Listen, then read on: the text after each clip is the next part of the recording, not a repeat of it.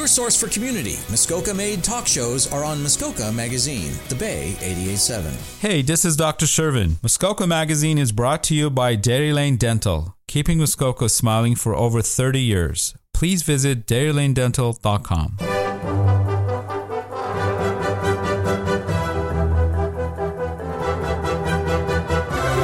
This is Boyer's Modern History of Muskoka with your host, Patrick Boyer.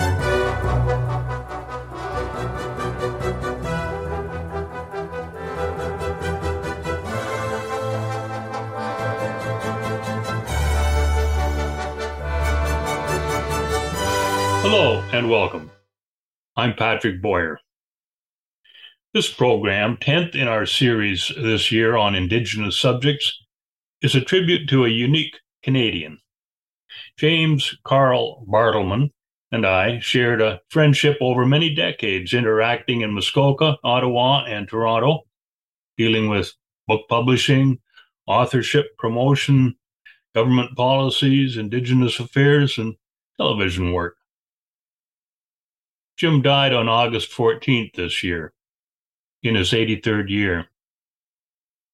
I'd like to highlight for you dimensions of his life that now become his living legacy. The first, of course, was growing up in mid-20th century Muskoka. Jim Bartleman's boyhood in Port Carling gave him a well-grounded view of society. As he put it, that was a ground-level view, looking up from the social bottom where his family lived. But the worldview he had was also dual perspective. Jim and his brother Bob and their sisters Mary and Janet inherited the strong lines of two different cultures. Their mother, Maureen Benson Simcoe, was a full-blood member of the Rama Ojibwe community. Their father, Percy Bartleman, was a free-thinking day laborer of Scottish descent. The children's upbringing taught them there was not just one society. Many wheels turned human life. There was no single view, but a diversity of perspectives. Jim learned to live within and to merge both Aboriginal culture and Euro-Canadian practices and patterns. As a child, tucked in a blanket in the bow of his mother's canoe, he listened to waves lapping its sides as Maureen Bartleman paddled from Rama on Lake Couchiching north to Port Carling. As a boy, he spent time at the dusky Indian village beside the Indian River in the center of Port Carling, mingling with relatives and friends who came from Rama for the summer. He listened there to stories told around campfires. He learned First Nation fishing skills. Being Ojibwe was his matrilineal birthright. There were times his mother suffered depression. She would slip away into the woods, taking only a pipe, using isolation and tobacco's medicinal properties and her power of spirit to recover and return home. In early boyhood years, Jim also felt the example of his father, who was an avid reader. He learned to read with the adventure-filled comic books discarded at the village dump near where the Bartleman family lived in a tent.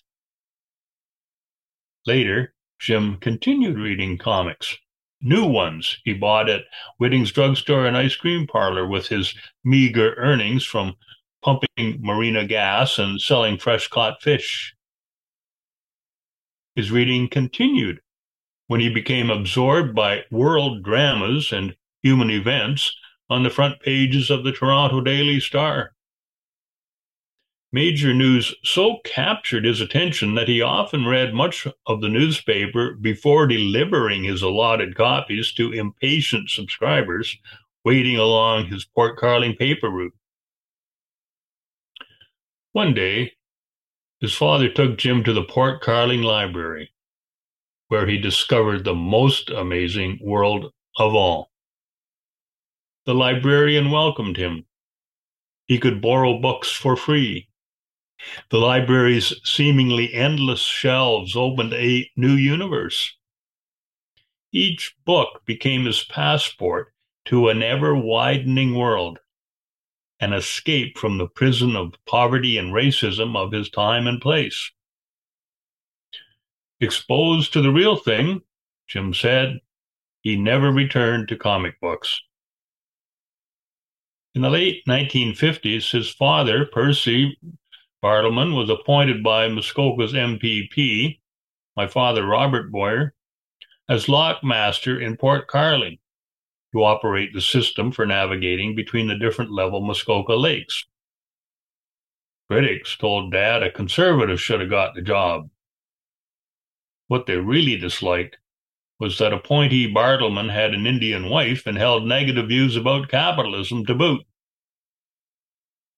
During the 1930s Great Depression, Percy Bartleman, an intelligent and practical unemployed man, read books to understand the Depression's cause and was drawn to ideas of Karl Marx.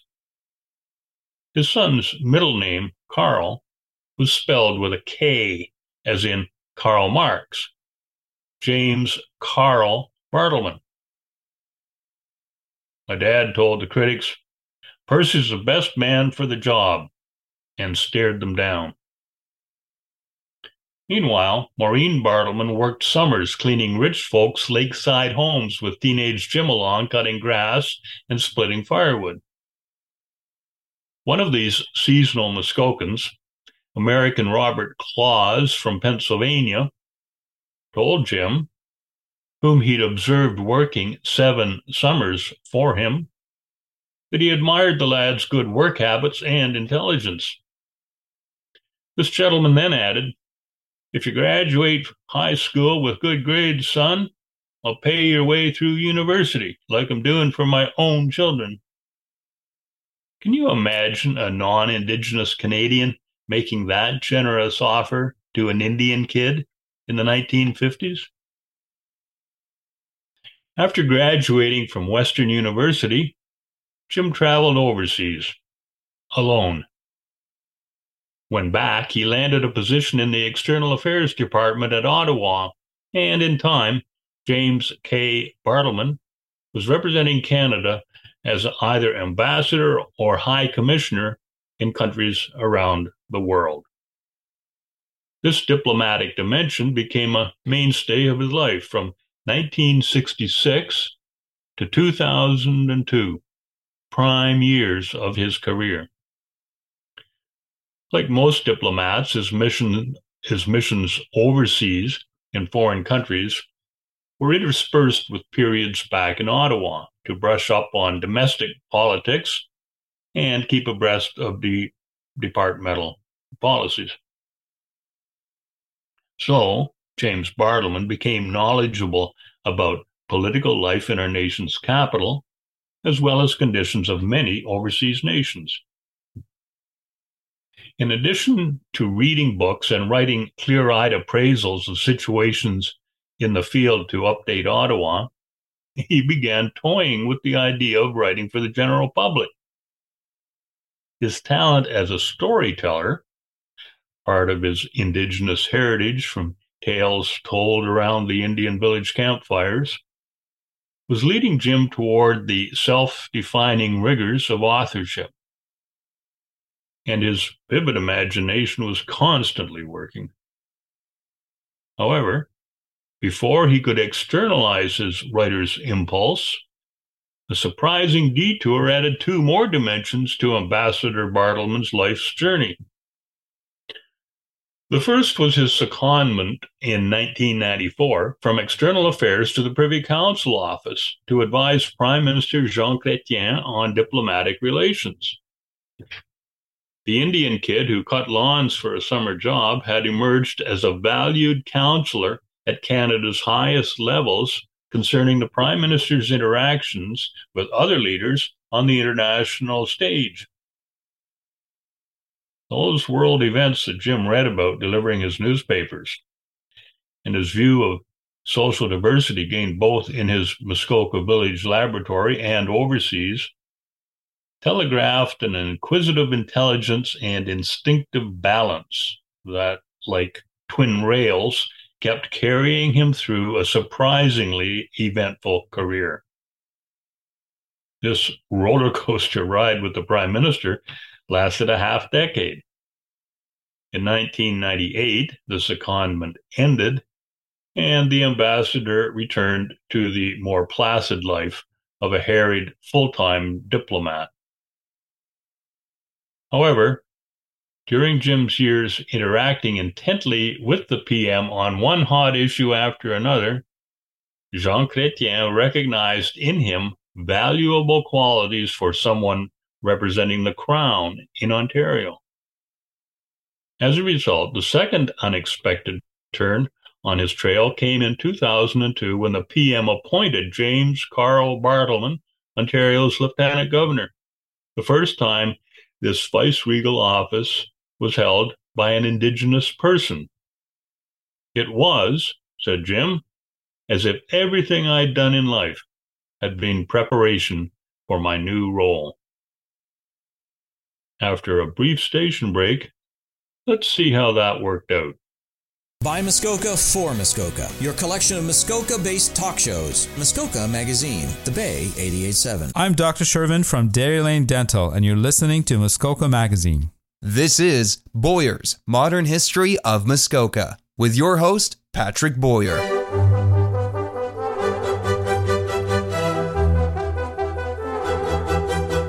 Welcome back to my tribute to James Bartleman, who, before the break, just became Ontario's first Indigenous Lieutenant Governor. All Lieutenants Governor must perform official duties in the name of the Crown, signing into law measures enacted by our elected legislators, reading the government's speech from the throne outlining its intentions for the legislature's coming session, and appearing at countless events. In addition to these formal and ceremonial roles, some wield their prestige and resources of office to initiate projects serving a broader public interest. Lieutenant Governor James Bartleman espoused dealing with depression, something both he and his mother suffered, and providing books and education for Indigenous children, something else he also knew the need for firsthand. Across northern Ontario, isolated First Nation communities faced empty shelves in the new books the Federal Department of Indian Affairs built, but failed to supply books for. Motivated by his own experience as an Aboriginal youth discovering books in his local library, Bartleman used his persuasive powers to change that. In 2004, he initiated the Lieutenant Governor's book program and persuaded Canadian book publishers to donate volumes, over 1 million, citizens to give money, and Aboriginal Air Services to get boxloads of books into remote fly-in reserves in a vast overlooked section of the province the size of France. Families began building up precious home libraries. Some youngsters helping unpack the boxes from the small aircraft were so keen, they opened the books and started reading while still unloading.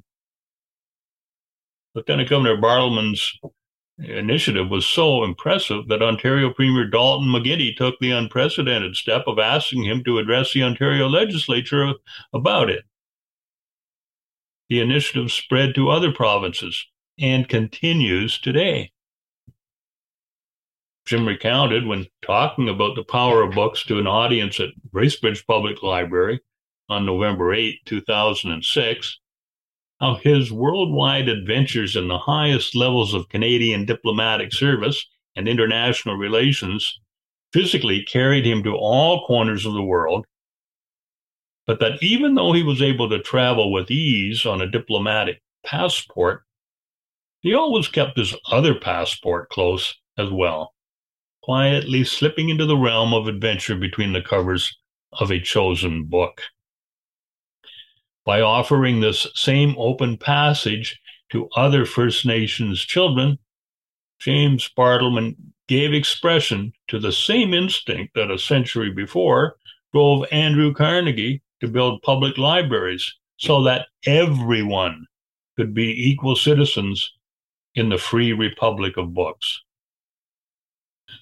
To encourage Aboriginal youth to expand their horizons and enrich their lives through books, he further promoted literacy and bridge building by initiating a program to pair Native and non-Native schools in Ontario and Nunavut. And he set up summer camps for literacy development in 5 northern First Nation communities. In tandem, he launched a literacy campaign with competitions for young First Nation writers. Now, while fulfilling his public roles between 2002 and 2007 as Lieutenant Governor, Jim's urge to write came to the surface. The originality of his writing flows from having First Nation and non-Indigenous cultures in his makeup combined. That gave Jim double vision on things, plus an easy shifting duality.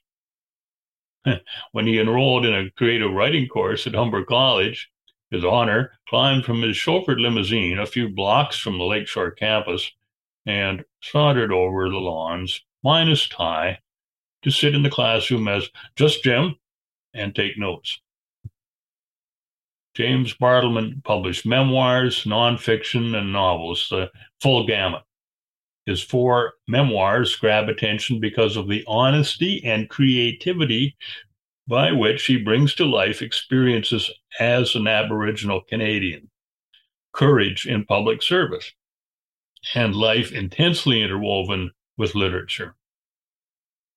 His breakout first memoir in 2002, entitled Out of Muskoka, won a literary award. This coming-of-age saga portrays an impoverished half-breed, as he was called, struggling to grow up in Port Carling's hierarchy of classes, where the local library became his passport and a summer resident paid his university education, and his trajectory became getting out of Muskoka and into the larger universe.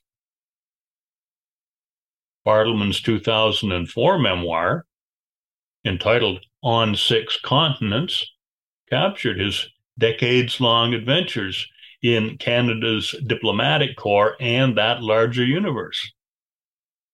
We accompany him opening a Canadian mission in famine-stricken Bangladesh, dodging roadblocks in South America, telling Fidel Castro to back off after the Bartleman's dog was poisoned and Canadian embassy staff harassed by the Cuban regime's thugs in Havana, and surviving a vicious beating in South Africa. We share his controversies in the Middle East, where Jim served as Canada's ambassador to Israel, and witnessed confrontations in Brussels, where he represented Canada to NATO. If that book was not enough to persuade fellow Canadians that diplomatic service to our country is anything but dull, Bartleman followed with a sequel the next year.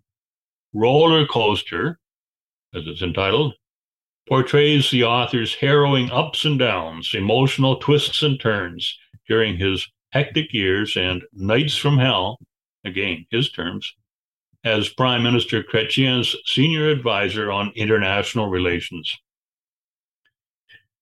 These books engage and inform us with insiders' revelations, reflective analysis, and irony. They vividly capture Bartleman's frontline roles as the world and Canada's place in it kept constantly shifting. His 4th memoir, Seasons of Hope, published in 2016, reprises his diverse experience as Ontario's first Aboriginal Lieutenant Governor. All 4 memoirs, presenting his unique vantage point on contemporary realities, are richly documented with photographs. Jim's 3 published works of historical fiction and creative nonfiction are entitled As Long as the Rivers Flow, The Redemption of Oscar Wolfe, and Exceptional Circumstances. Each addresses Indigenous experience. Jim was developing some quite brilliant plots for further work in progress that we discussed before time ran out. While his living legacy is superbly recorded in the books he did leave us, Jim's related keenness for reading, literacy, and writing-related opportunities for First Nation youth is also part of his enduring gift. He was a man who proudly embraced his Indigenous heritage.